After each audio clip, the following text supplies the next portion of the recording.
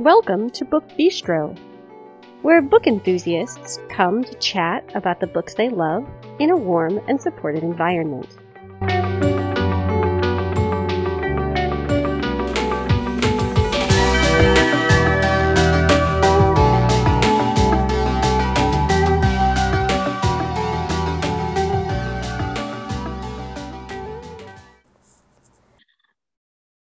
Today is Wednesday, January 11th, 2023. This is Shannon, and tonight I'm here with Natalia, Stacy, and Brooke, and we are doing fresh starts and second chances. We've done one of these, but it's been a while. So we are back to revisit this because there are a lot of books that work so well for this. So we will get started with the usual housekeeping information, then Stacy will start us off, followed by Brooke, me, and lastly, Natalia. You can find us on Facebook by searching for the Book Bistro podcast.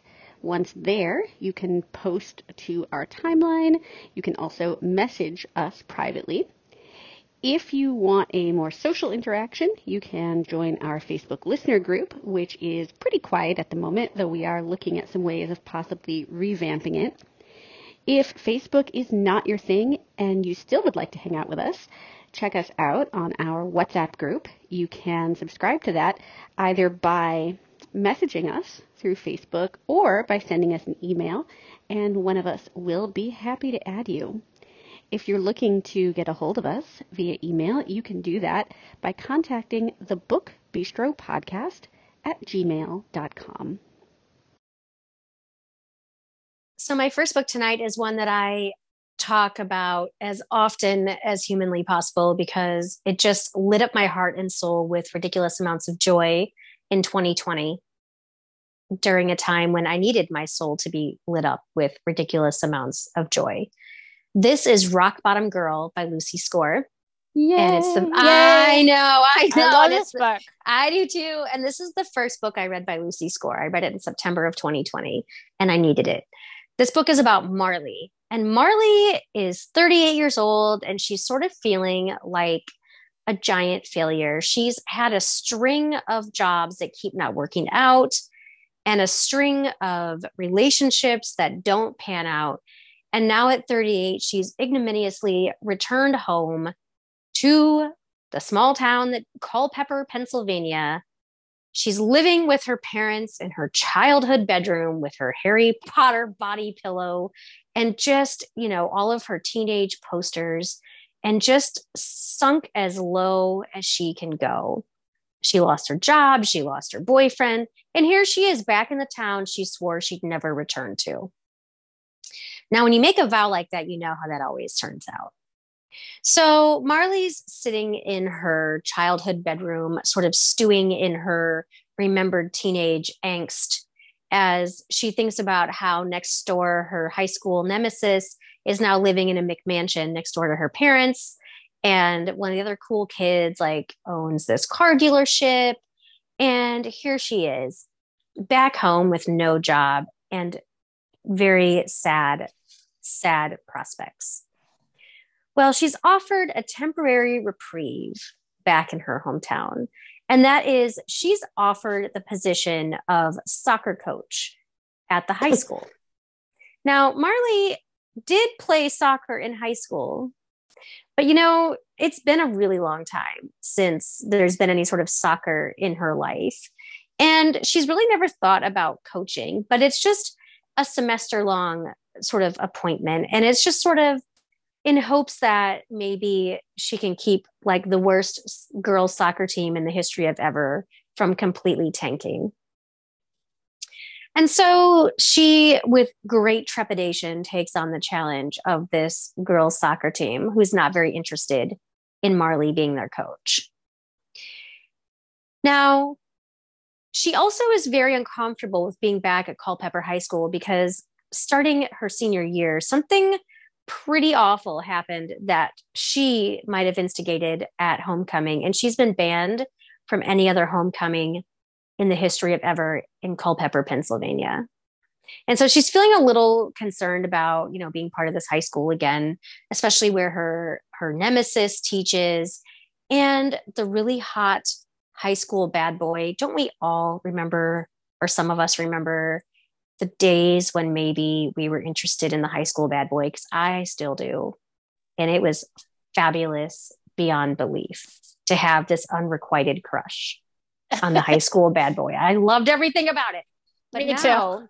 her high school bad boy is no longer the high school bad boy. He's turned into a completely charming teacher and coach.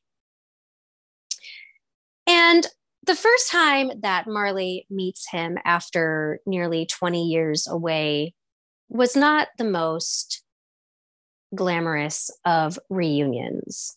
But from this meeting and a few others comes a sort of pact between them that he will teach her how to be a more effective coach with these girls if she will teach him how to actually be successful in a relationship. And so they begin the process of fake dating against the backdrop of all of the drama from her high school coming back to roost, getting back in touch with her first best friend who she sort of ghosted over the years. And, all of a sudden, though, her feelings that she has about Jake become a little less fake than she's playing at. This book is for people who ever sort of feel like they'd like a second chance at adulthood and maybe wish they'd made some different choices, or have a lot of awkward feelings about coming back home and being around the people that, in high school were like the popular kids when we weren't. And this book really spoke to my soul for a variety of reasons. It's about, a bunch of sort of disparate girls who are trying to play on this team but aren't really a team. It's about, like I said, coming home and finding some self-confidence. It's about a gorgeous, sexy relationship, an adorable dog, and finding out that maybe coming back home isn't as awful as Marley believed for so many years. This book made me laugh until I was like screech cackle laughing at 3 a.m. It was horrifying. I couldn't stop. I was so afraid I was going to wake up my husband. And yet I still continued to screech cackle laugh because there was no stopping it. Tears dripping down my face. It has some really funny parts, really poignant parts. And it's just a lovely book if you enjoy starting over, second chances, and kind of finding where you belong. And again, this is Rock Bottom Girl by the amazing and fabulous Lucy Score. Shannon recommended I read this book. I think it was last year or the year before, and I read it and I loved it. I totally fell in love. Oh, I know. It's just, and now whenever I see Lucy Score books, I have to check them out. Oh, and she's written so many good books, but like to me, nothing will ever quite be as special as Rock Bottom Girl because it was my first foray into Lucy Score's amazing writing. So my first book this evening is We Came Here to Forget by Andrea Dunlap. So our main character's name is Katie, Katie Cleary, and she was a Olympic skier. And when she was really young, so as a teenager, her parents decided that if she wanted, that she could go and live with her 2 best friends and their father, then who were also her 2 best friends, Blair and Luke, were also Olympic skier hopefuls. And their father is really rich. So he was able to hire the best ski coaches and everything. And so her parents told her, if it would help your career, then you're welcome to go and live with Blair and Luke. So then you can train. So she's doing that, and her career is just taking off. She's doing really well, and everything's just going absolutely wonderful. And then something happens with her sister that I cannot tell you about, but it completely causes her career to come crashing down, but also for her family to have some really horrible things happen to them. And so when we begin the book, Katie decides to go to Buenos Aires, I think that's Argentina, if I'm not incorrect. And she's decided that she's going to go there and she's going to do some touring and just kind of trying to figure out, like, where does she want to go next? She's also had a bit of an injury, so she's not able, like, she has time off. So she really has time to think about, can she get her career back on track? Or did what happened to her family, like, is it kind of like cause too much trouble? So she's in Buenos Aires and she meets some expats, and she tells them that her name is Liz Sullivan, because she's decided that, like, her name is kind of synonymous with what happened to her family. Her middle name is Elizabeth, and her mom's maiden name is Sullivan. So she goes by that, and she meets these people, and she gets to know these people. And as the book goes along, we get to learn the stories of some of these people. So each of these people has a reason for kind of taking a break from their life and their reasons for coming to Buenos Aires. The book goes back and forth between now, so when she's in Buenos Aires, but also as her career is taking off. And we also learn about her relationship with her sister. And then we also see what happened and how it all affected her family. This book was really good. It took a while to kind of take off, but once it took off, like, I couldn't stop. So this is We Came Here to Forget, and it's by Andrea Dunlap. I've heard really good things about this. I am very, very excited to talk about my first pick. This was actually one of my top reads last year. Robin had recommended it to me early in 2022, and I hadn't read it at that point, but I picked it up later, and I'm so glad I did. So this is the first in a trilogy. The whole trilogy actually would fit this episode really nicely, but I'm going to talk about the first book because, well, the first book is honestly my favorite, but also it's just good to start at the beginning. So this is Off Balance, Painted Bay, book 1 by Jay Hogan. This is an romance about Judah, who is a ballet dancer, like, at the top of his career. And he has kind of given up everything for his career. His family is from a small town in New Zealand, and he's been in New York and London and Paris and all these places. And he doesn't really have much of a connection with his family or with the people, other than his family back home. Life in Painted Bay, which is where his family is, was pretty hard for Judah. People were not accepting of his sexuality. He endured quite a lot of bullying, and he just never felt like he fit there. Suddenly, though, at the height of his career, there is an accident on stage, and Judah is forced to reckon with this sudden onset of a disability that he wasn't planning for. He's diagnosed with Meniere's disease, and this causes all sorts of problems for him as a dancer. And he ends up having to retire, very unwillingly, and return home to Painted Bay. When we first meet him, he is feeling very sorry for himself. He doesn't quite know what his life should look like now, like who he is, where he fits, just what he's going to do. And he's very bitter about being back home, being forced to, kind of depend on his family in a way that he never has before. And he also is trying to figure out how to have a relationship with his brother Leroy, who was someone that never really felt like, Judah never really felt like Leroy understood him. And so now he's trying to put the pieces back to start over in Painted Bay. And he is able to do this with the help of Morgan, who is he works for kind of the Department of like Fish and Wildlife, and he is also in Painted Bay for kind of a new start, a fresh start. And he and Judah hit it off. They're not sure, where this is going to go. Maybe it's not going to go anywhere. Like no one really knows, but they want to find out. Now, Morgan loves Painted Bay probably as much as Judah dislikes it. And so, even as their friendship turns into something deeper, there is this conflict that plays a part because Judah doesn't want to be in Painted Bay.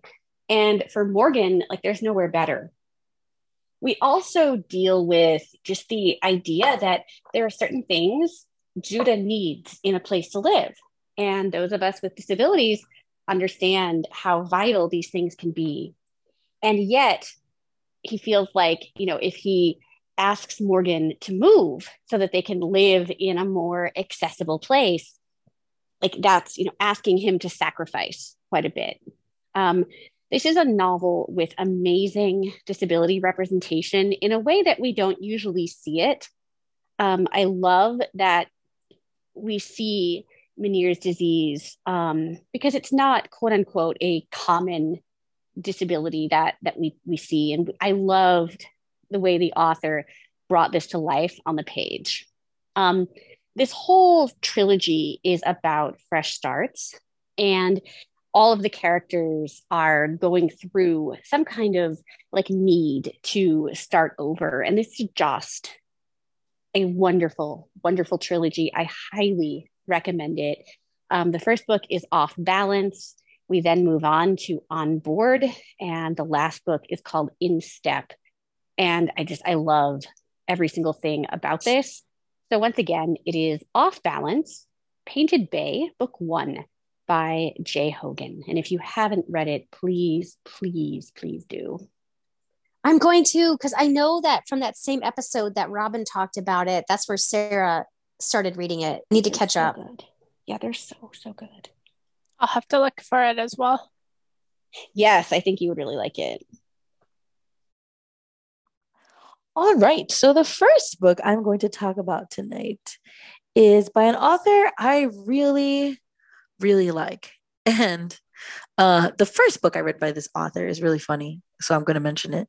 It's about a woman who discovered that her husband was having an affair, or her husband-to-be was having an affair, and she escapes her wedding and she hides in the bathtub of her neighbor with her wedding dress on. Like, Oh, yeah, so just imagine a bride in a bathtub on her wedding day trying not to be found. And of course, the neighbor discovers her in there. Wedding dress and all. So ever since that first book, which is, I think it's the Dive Bar series by Kylie Scott, ever since that first book in that series, I have been a fan.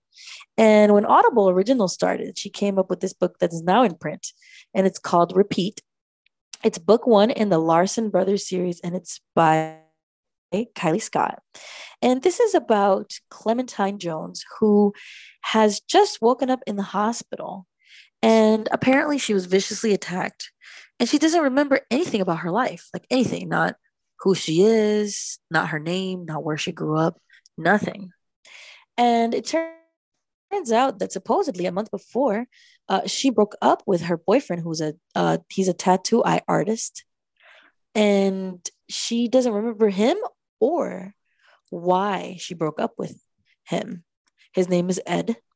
And so she shows up at his tattoo parlor to get some answers, I guess, to see what happened or what could have caused her to break up with him, just to try and see if maybe there's some part of her life that she can remember. And Ed is super shocked to see her because the breakup between them almost destroyed him. And he's can't believe that she really doesn't remember who she is. In fact, he thinks it's all a joke or another, I guess, form of cruelty. But then he realizes that this is true and he kind of can't let her go. So should they walk away for good, or should their love get a repeat performance?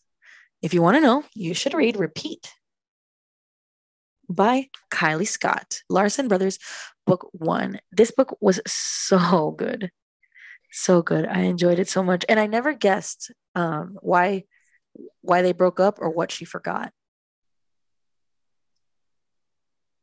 My second book of this episode is another book that actually a series that I think Kristen and I try to give a lot of airtime to, both of us, because we really, really like it. Yes. And the fourth book just came out actually yesterday, which was the 10th.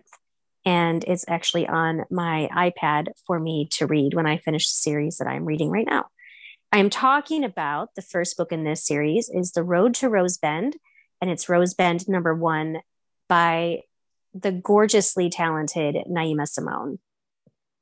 I love her. I wish I could write like her, seriously. And this first book in the Rosebend series is about Sydney Collins. And Sydney, she left the town of Rosebend as a moody, broody teenager, kind of a rebel, a hellraiser, and also because of a lot of pain in her family and parents who didn't really have the bandwidth to kind of understand who she was and what sort of trauma she was going to be going through because of some family things that I won't tell you. And now, though, it's been about 10 years and Sydney is returning home to Rosebend. She's newly divorced and she's pregnant. And so she wants to start over with her child in the town that was such a great place for her to grow up. And she wants this to be a place for her child to feel safe and loved and feel this sense of community that she always appreciated, even in her more wild days. And just as she's returning to town, she runs into Coltrane Dennison, who is the new mayor of Rosebend. And Cole has been going through a pretty terrible last few years. He lost his wife and his child, so trigger warning for that. And he is just really dealing with a lot of grief. And he feels as though embracing his grief is a way to keep his wife and baby sort of present in his life and to kind of help him to hold on to their memory. So even though he's very attracted to the adult version of Sydney Collins back in town, he doesn't want to act on it because he loves his wife. And just the very thought of Sydney's pregnancy makes him feel some sort of way, and nothing about that way is good. And now Sydney's back in town. She's reconnecting with, a childhood best friend. She's trying to find her place in the community again. She's trying to figure out if she and her parents can sort of salvage any relationship so that her child will have a relationship with grandparents. And while she's navigating all of this, she and Cole keep sort of intersecting and kind of developing feelings for each other. And particularly in Cole's case, this is very, very unwanted. He's dealing with a lot as the first mayor of color of this town. He's has a lot of resistance to some of his changes he wants to make from people who supported the previous mayor, who is a bigot and a horrible human being. And so, anything to do with Sydney, while he does like her and is very attracted to her, it's just making him feel very uncomfortable. Well, just as things are starting to kind of calm down for this couple in Rosebend, Sydney's ex comes back and puts a huge wrench into all the plans that Sydney has for her child in Rosebend. This book is lovely. It's all about family, both found and family of origin. It is about navigating a town that is somewhat supportive to changes and diversity, but also has its faction who wants things the way that they were. It's about friendship and romance and coming back home and starting over. And I really, truly feel that Rose Bend does not get enough love. And that's why I talk about it as often as I can, because I just think this is a really special series. And particularly this book as the first book that kind of sets up the entire sort of town of Rose Bend as a character in its own right. So this again is The Road to Rose Bend #1 by Naima Simone. And if you enjoy the series, Mr. Right Next Door, like I said, which is the 4th book in the series, just came out on January 10th. So go forth and read, and happy reading. So my next book this evening is Things We Save in a Fire by Catherine Center. So Yay! I read this book. Sorry. I read this book like, I don't know, 2-3 years ago. I can't remember how many years ago, but I loved it. It was my very, very first Catherine Center book. I love fire people. I'm saying fire people because our main character is a woman. So I can't really say firemen. So our main character's name is Cassie. And Cassie is a firefighter in Texas. And something happens that I'm not going to tell you about because I don't want to ruin it. But then she's kind of asked to take a bit of a break. And this kind of works out because her mom, who she's estranged from, calls her and asks her to come home to Boston, the Boston area, and to come and live with her because she needs her. So even though they're estranged, Cassie needs a break, and she feels that she needs to be there. Like, she can't not turn her, like, she can't ignore her mom's request. Her mom doesn't really ask for a lot. So she heads off to Boston, and she joins a fire station near her mom's home. And this fire station is very much an old boys club. They're very much all about the men, and they're all like looking down on her, and they kind of they're really, really hazing her badly because they don't believe that she can do the job that they're able to do. And they're making her prove herself. The only one that really, really kind of has her back is they called him the Rookie. And they don't actually mention his name very often, so I can't completely remember it. But her and the Rookie, they kind of team up, and they really have each other's backs. She's determined to show them that she can do the job. And as she does this, she's starting to kind of discover herself. And she's also starting to getting a little bit attracted to the Rookie, but she's also holding herself back because one piece of advice that her old captain gave her was to never fall for a fireman. So she's determined that this is not going to happen. And I'm sure you can guess. Whenever you're determined not to do something, like, I know, like it gets really hard not to do it. So I loved this book. I loved the way that she found herself, and I loved the relationships that she kind of developed, and the relationship she found with her mom. I loved, like, just all parts of this book. I loved. This is Things We Save in a Fire, and it's by Catherine Center. I loved this book so much, and I honestly wasn't sure I was going to like it as much as the first book I read by her, which was How to Walk Away. And I did. Like, she's just kind of like this masterful storyteller that has this knack of being able to, like, draw you right in, and you feel like you're there, like, with these people.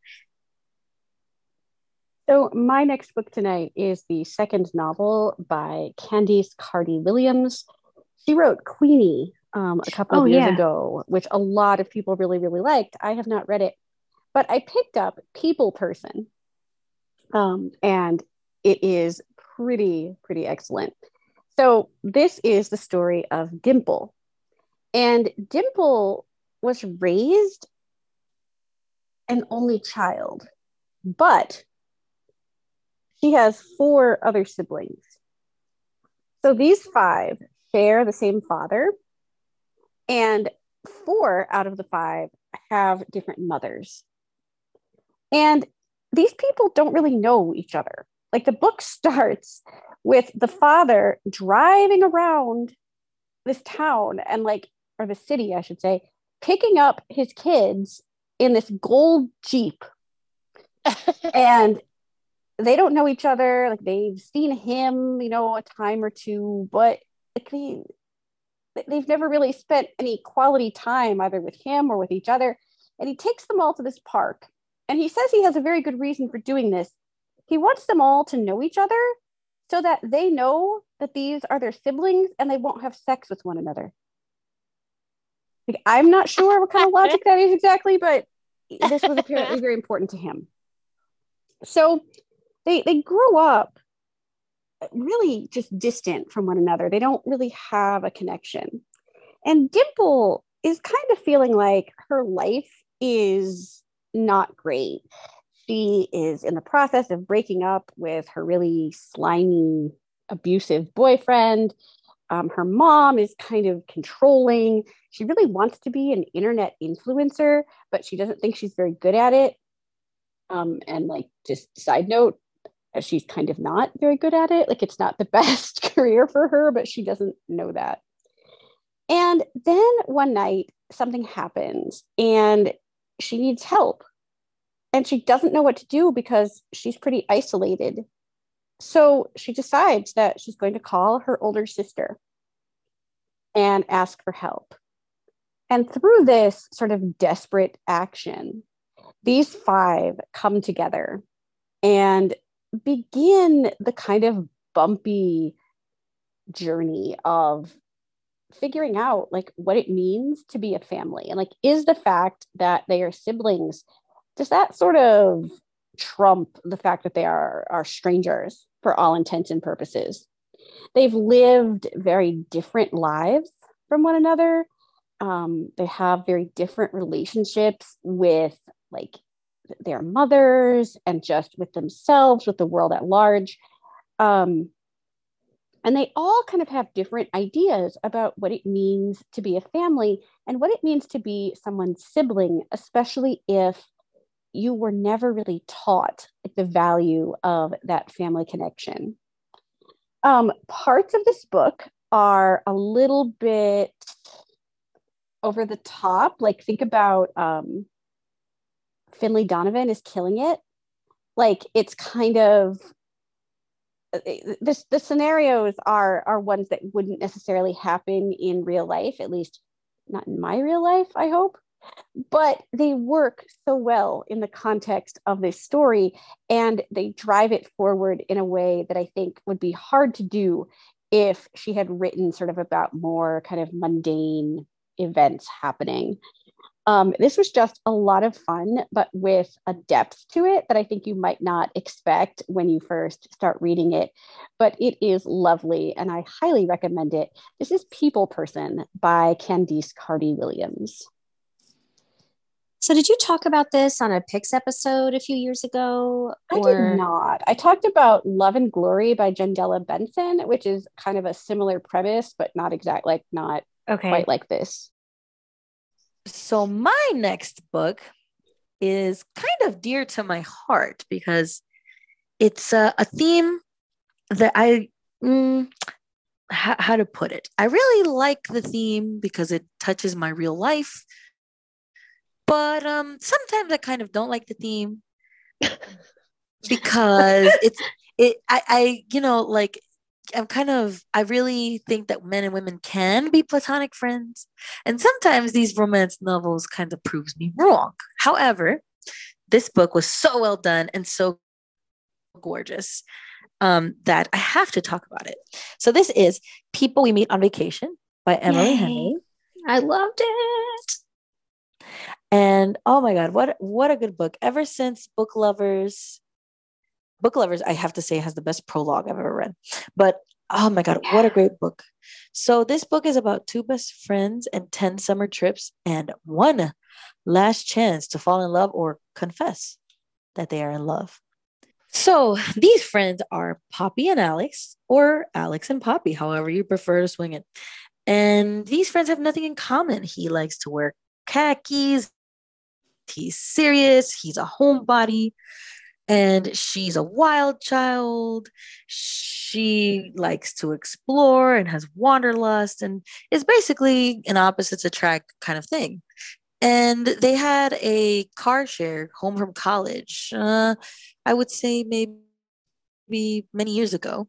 And so ever since that trip that they did together, when she gave him a ride home from school, they have been the best of friends. And for most of the year, they live really far apart from each other. She's in New York City and he's in their small hometown. But every summer for a decade, they have taken a glorious 1 week vacation together. Gosh, I wish I could be guaranteed one glorious week of vacation every summer, maybe 1 month, right? And then 2 years ago, they ruined everything. How did they ruin everything? I don't know, because they haven't spoken since. Womp womp. I think maybe we can guess, but I don't know. And now Poppy, where our story starts, has everything she should want, but she's stuck in a rut. And when somebody actually asks a very hard question of her, which is when she was last truly happy, she knows that the time she was last happy was that ill-fated final trip that she took with Alex. So she decides to convince her best friend to take a final vacation together and lay everything on the table to make it all right. Miracle of miracles, he agrees. So now she has only 1 week to fix everything between them. But if only she could get around the one big truth that has always stood in the middle of their seemingly perfect relationship. Could anything go wrong? I guess you have to read People We Meet on Vacation by Emily Henry to find out. This book This was such a good book. is It was so so gorgeous. awesome. It is like, it's so gorgeous. And I love how each of the trips they go on every year get more and more interesting as they become more established, from college students who just like take a road trip, driving, to later when she's working in her job and they can really do some really interesting travel destinations. So that part was Right. great. But the best part for me was just like the friendship and like the enduring friendship that lasted for so long until it didn't. And I just really like that they had a second chance to maybe like make things right. My final book on this glorious evening is by another favorite author of mine. And I have to say, I really struggled. There were like 17 books I could have talked about, but I like to talk about Kate Clayborn whenever I can because she, again, is a gorgeous writer who really sucks you into her stories. And I'm talking today about Luck of the Draw, Chance of a Lifetime, #2. And this, again, is by Kate Clayborn. And the premise of this trilogy is that a group of three best friends, like on a lark, they buy lottery tickets or they buy a lottery ticket and they win the lottery. And each of the books in this trilogy is about a different one of the friends and basically how winning the lottery kind of made positive changes in their lives. So why can't that actually happen? I mean, I don't know. Like, I think that I would really like to win the lottery. So this second book in the trilogy is about Zoe. And Zoe has spent her adult life as a very cutthroat corporate attorney. And it was very important for her to eventually make partner and to be the youngest and most successful at her firm. And so she worked a shit ton of hours and didn't do anything but go to work. And she would have brunch every Sunday with her two best friends. So winning the lottery, when she won the lottery, all she could think about as she won was the tears on the face of Mrs. O'Leary when the wrongful death suit that they had was basically completely demolished and obliterated by Zoe's firm. And she feels really icky for having even been a part of this, of suppressing this family and giving them a payout to keep them quiet so this pharmaceutical company can continue doing what they're doing. And she felt like a villain. And she said in order to sleep at night, she doesn't want to be ever in a position again where she sees a good person hurt so badly by choices that she's made. So Zoe decides upon winning the lottery that she is going to stop being a lawyer and she's going to start over and she's going to do something else. But what is that something else? And who is she? And does she actually deserve any of the good luck that's come her way? And how does she begin to make amends to people that she's wronged as she did her best to climb the lawyer ladder and to be the busiest, the brightest, and the best? And so one thing that she decides to do, she feels like she needs to apologize to the O'Leary family for being part of the shit show that ruined their lives utterly after already having a person die very tragically. And so she goes to the O'Leary's home, and there she meets brooding, bitter Aidan O'Leary, the son of the parents that she saw in that conference room. And Aidan, this is an enemies to lovers romance because he legit hates her and has cast her as the villain. And after a couple sort of frosty encounters, he, though, has his own agenda and feels as though Zoe would be the perfect person to help him in his endeavor. If she truly wants to make amends, this is how.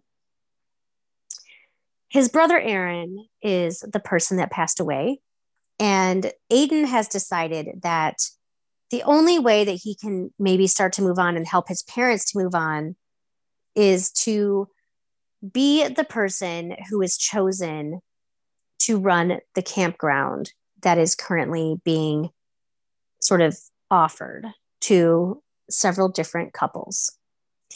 And the issue is that it's a campground run by a traditional couple who wants it to go to a family so it can, continue to be a place for families and couples. Now, Aidan really wants this campground to be something special that would support addiction. But he doesn't have a girlfriend or a wife who could be the other half of the couple. So he decides that he's going to sort of get Zoe to be his fake girlfriend during all these weekends at this campground because he's put so many hours into his pitch for why he should be the one who gets to run this campground. So they spend these weekends together in this little cabin on bunk beds, and they have to pretend like they're a happy couple. And each weekend, a different couple presents their presentation about what they see for the future of the campground. And even though, Aidan does not really like Zoe, he begins over time to appreciate both the heart and the passion that she is bringing to this whole thing for him, and how she is 100% invested in helping him to get the dream that he feels he needs in order to sort of begin to heal from Aaron's death. But over the course of several weekends of tromping down trails and listening to presentations and doing like some climbing things together and, living in these close quarters every weekend, they begin to kind of feel this attraction for each other. Aidan and Zoe do. And what happens when their fake relationship begins to not feel quite as fake? Now, as Zoe is helping at this campground and trying to be Aidan's fake girlfriend, she's also really trying to figure out what her new start is going to be in her life, who she's going to be, what she wants to do with this next chapter, because she has this money that, she feels like she has more options. And it's also a book about the deep wounds that can be caused by family, or the deep wounds that you can cause a family. And this book was so much more than your enemies to lovers trope. That is a very satisfying element of the book to me, but it's also about healing and learning more about yourself and just beautifully strong female friendships, and so much about family and trying to figure out your place when you start over after some pretty monstrous things. And it's a lovely, lovely book, as is the entire trilogy. So this is Luck of the Draw, Chance of a Lifetime #2 by the incredibly talented Kate Claiborne. And if you recognize her name, it's because her newest book comes out at the end of January, and I can't wait.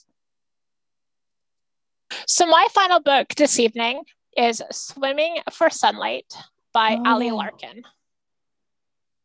So our main character's name is Katie.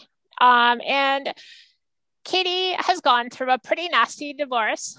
And one thing I thought was really cool is she gave everything to her ex so that she could keep their very shy, very troubled rescue named Bark. He has a more formal name, but Archimedes. But yeah, something like that. So she decides like Archimedes. No, it's Bark. So maybe Barkimedes. So maybe it's Barkimedes. It might be Barkimedes. It might be. Yeah. So Bark and her have the coolest relationship. They really do. He is so shy. He has so much anxiety, but he is all like, she really, really, really wants to work with him. So she takes him and she decides to go and live with her grandmother, who she calls Nan. And so she's living with Nan, and she's learning about Nan. She's learning things about Nan that she never knew. So she learns that Nan used to be a mermaid dancer. So these are dancers who danced under the water. Yes. They would wear like elaborate costumes, and they would dance all these like choreographic kind of dances. And she thinks this is so cool. Katie always wanted to be like a costume designer, so this makes her really interested. And so she talks to Nan about it, and she keeps learning, and she realizes that Nan lost contact with a lot of her old mermaid dancer friends, and Nan would love to get reconnected with them. So Katie sets off and decides that she's going to help Nan find her former dance partners, and that she's going to help her design costumes and help them put together like a performance where all these women are going to come and do like a mermaid dance. And while she's planning all this, she gets reconnected with an old friend. His name is Luca. And Luca and her, they have their relationship starts rekindling, and they have a really neat relationship. One issue that I thought was really interesting that Katie has to kind of face is that she's terrified of swimming. Like, she's terrified of drowning. So, but in order to really help her grandmother, like Nan, with this whole idea of mermaid dancing, she needs to get past her fear of swimming. So that was really neat how Luca helps her to kind of go through this. And also, as the book goes along, she begins to realize that some of her fears and anxieties in life are kind of rubbing off on Bark. So with Bark, she starts to work on herself, and it seems to start helping him, which is really neat.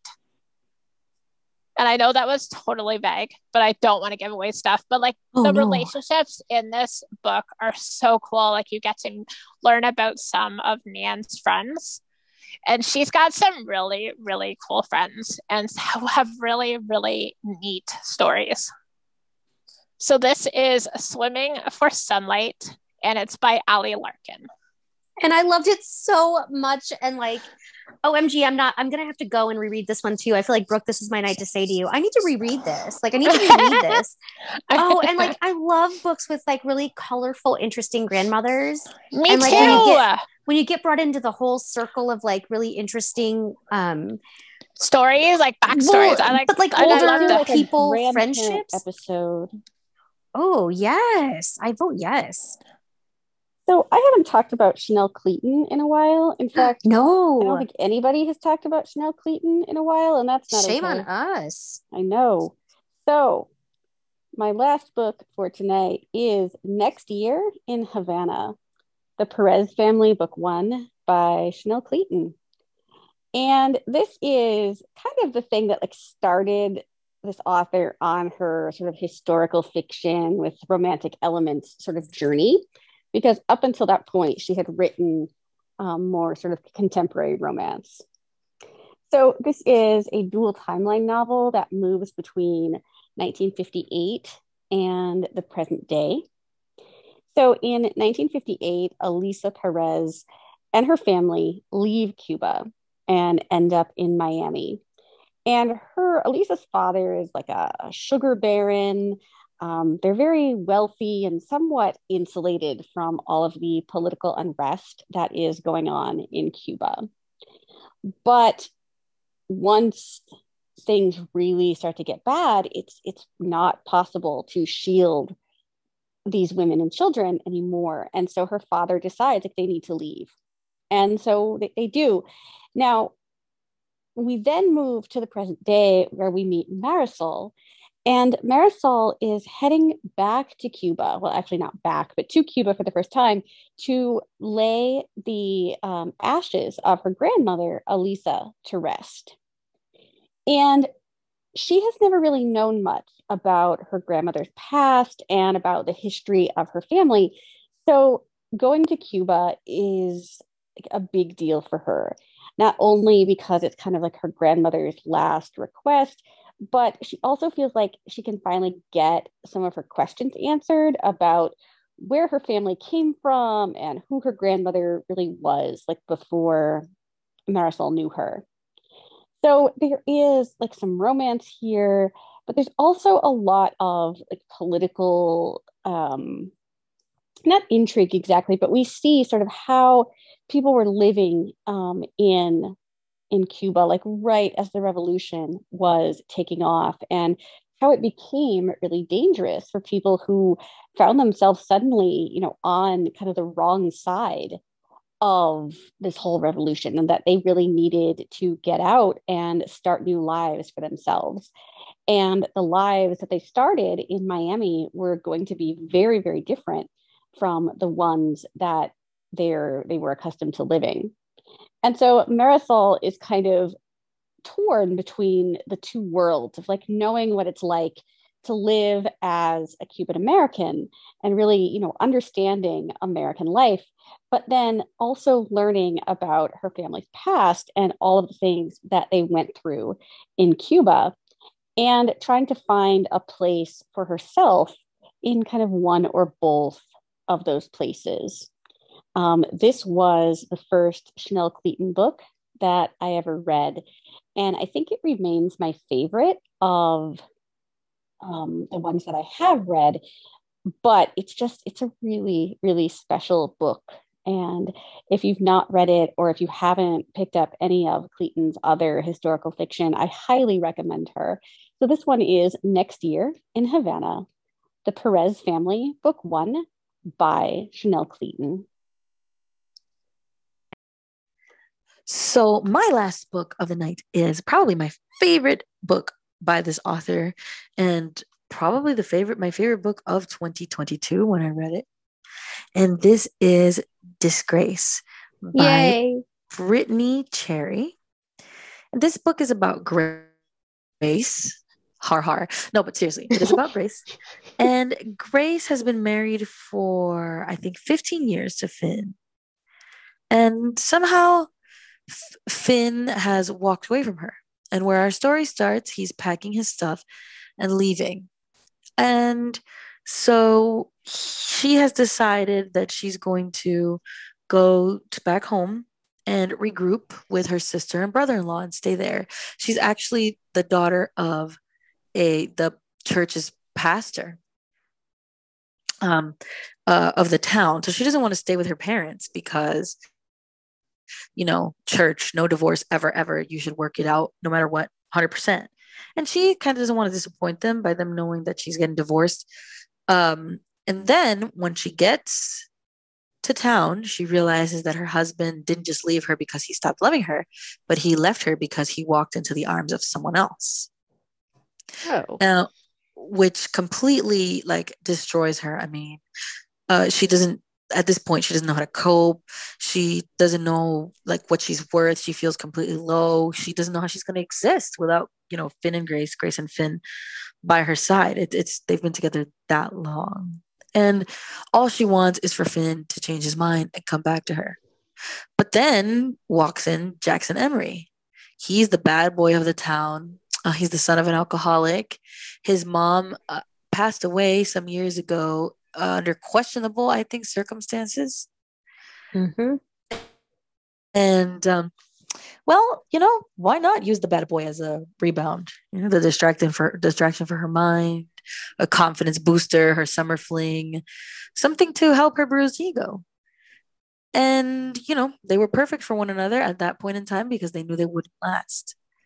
Jackson didn't believe in commitment, and, well, Grace no longer believed in love. I mean, I think it's hard to believe in love after going through something like that.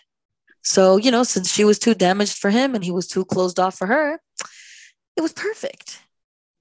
Except one night, her heart skips a beat. And she notices Jackson and doesn't expect that he's going to make her laugh, to make her sadness disappear, to make her think. And when their time was up and their fling was over, her heart doesn't know how to walk away. So, when the story starts, she's praying for her husband to love her again, and the prayers eventually shift for the man that is not right for her. So, this is Disgrace by Brittany Cherry, which is a book that was previously known as Between the Notes, actually. I didn't know it had a different title. So, it is? I didn't know that. I didn't either. Learn something new every day. So this concludes our episode dealing with fresh starts and second chances. Thank you so much to Stacy, Brooke, and Natalia for joining me tonight. As always, thanks goes out to Christine for all of her fantastic editing. And we thank each and every one of you so very much for joining us each week as we talk about great books.